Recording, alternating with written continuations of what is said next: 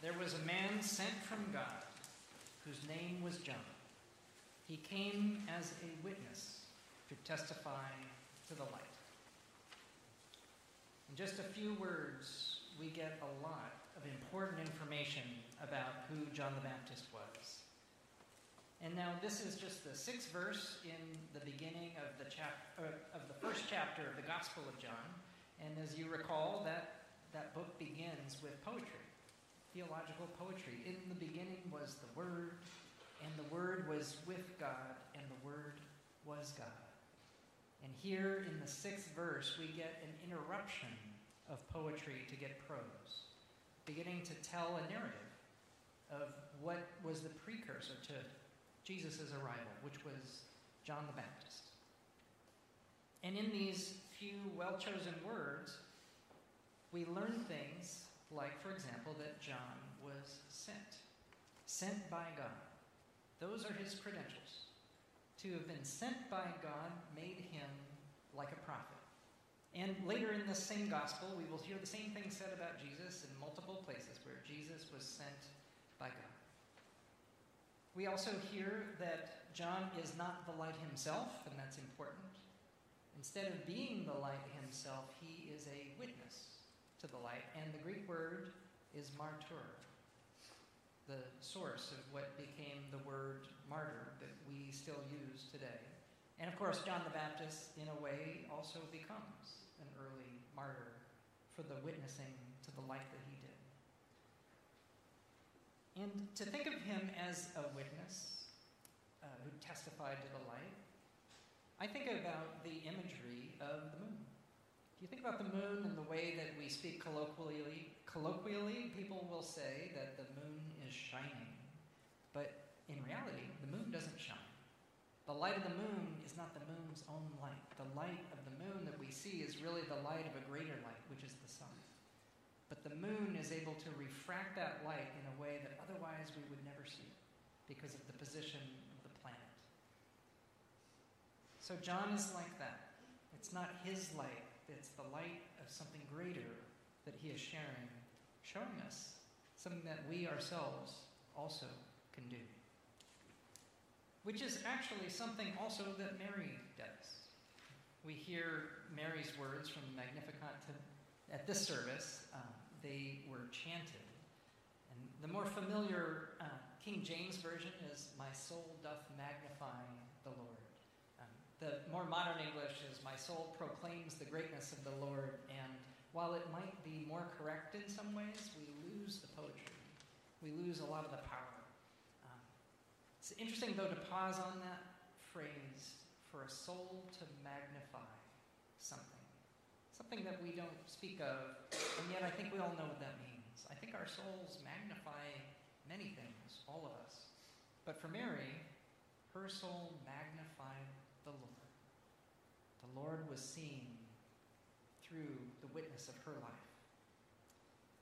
She receives this good news, and then she beams with that light. We don't have to be saints ourselves for our own souls and our own lives to magnify the Lord the way that Mary does, to refract the light of God like the moon shares the light of the sun. And thankfully, we don't have to generate this light to be transmitters of it. And that's important because if you look around right now, it's a dark time. I think many of us are feeling that.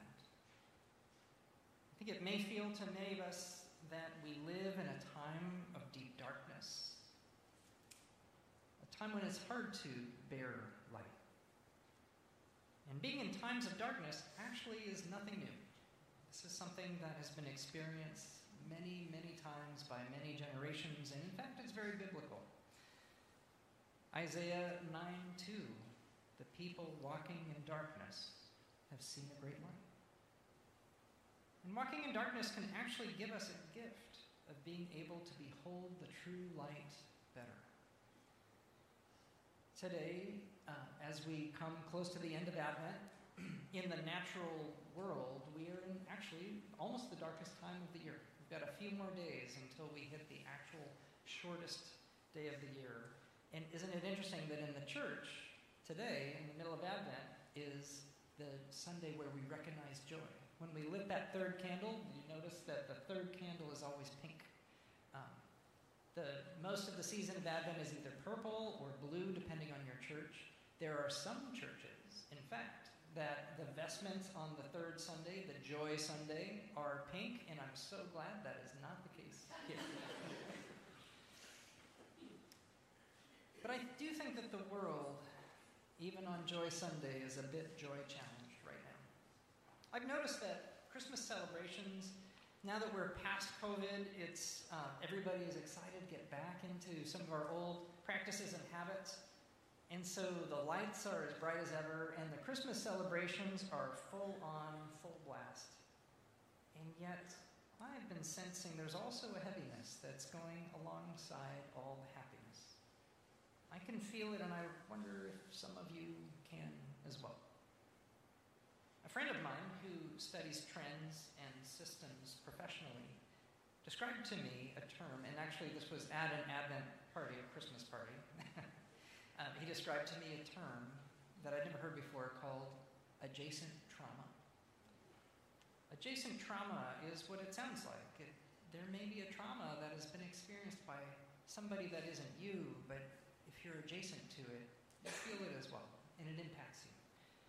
And the way that we are living now with so much, so many headlines, unrelenting, and imagery, and all that we are exposed to, he said we all are experiencing some level of adjacent trauma. And he pointed out, too, we've all just lived through a pandemic time, and very historic period of time.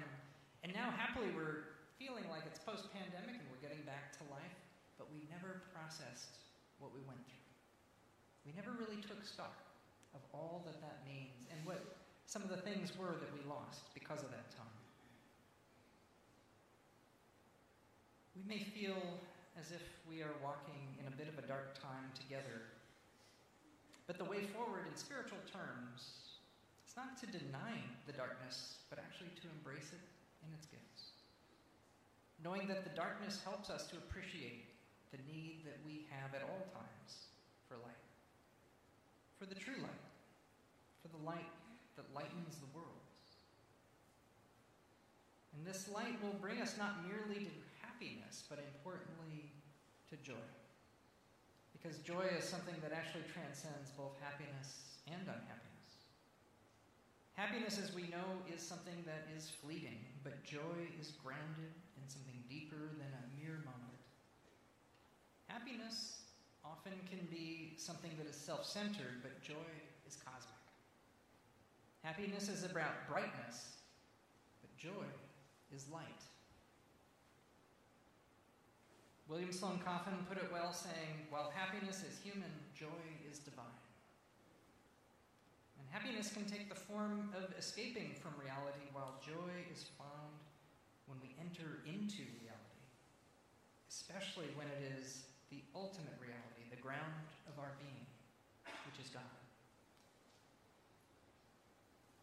And so, while preaching, I believe it is too easy to sometimes talk about these things and to say how important it is to seek joy and to refract joy and light and things like that. So I want to leave you with an actual story, something that actually happened on a cold, dark night some years ago. So this happened at my previous church, which was out in California in the Monterey Peninsula, where I was for almost 10 years. And at our church, called St. Dunstan's, we had a program that we would participate in that was called iHelp. It was an interfaith homeless assistance organization that we participated in their work. And with iHelp, the deal was there were congregations, Jewish as well as Christian and Latter-day Saint. We would use our space and provide a safe, warm, dignified place for people to spend the night. They would stay overnight in the parish hall of usually about 20 men who were unhoused. And the beginning of each night would start with a meal. And our people would volunteer once a month, and they would prepare a meal and sit down and eat the meal with the guys who would come and stay with iHelp. And there was a woman, and you may know people like this person, or you may be like this person. Her name was Rachel.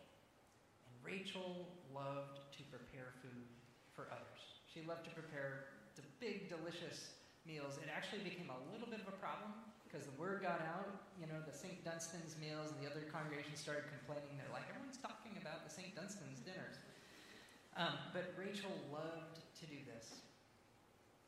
Rachel actually had a dream one night, and it was the night before an iHelp night. And she woke up from her dream, and in the dream, she was making a birthday cake for somebody.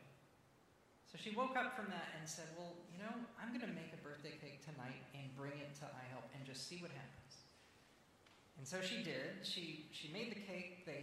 Guys gathered. They had the meal. And when the meal was coming to an end, it was time to bring out the dessert. Rachel goes and talks to everybody and says, we have a birthday cake tonight, but we don't know if it's anybody's birthday. Is it anyone's birthday tonight? And there was a guy who came forward kind of sheepishly. He said, well, actually, it's my birthday today. And she said, well, then this is for you. And they lit the candles, and everybody's saying happy birthday to him. And then somebody said, well, you've got to make a wish now. It's your time to blow out the candles. And he paused, and he didn't move. And somebody asked if he was okay, and he said, my wish just came true. Somebody remembered me. Rachel herself was not the light, but she was a witness to the light. Something that we all can be, even in dark times, especially in dark times.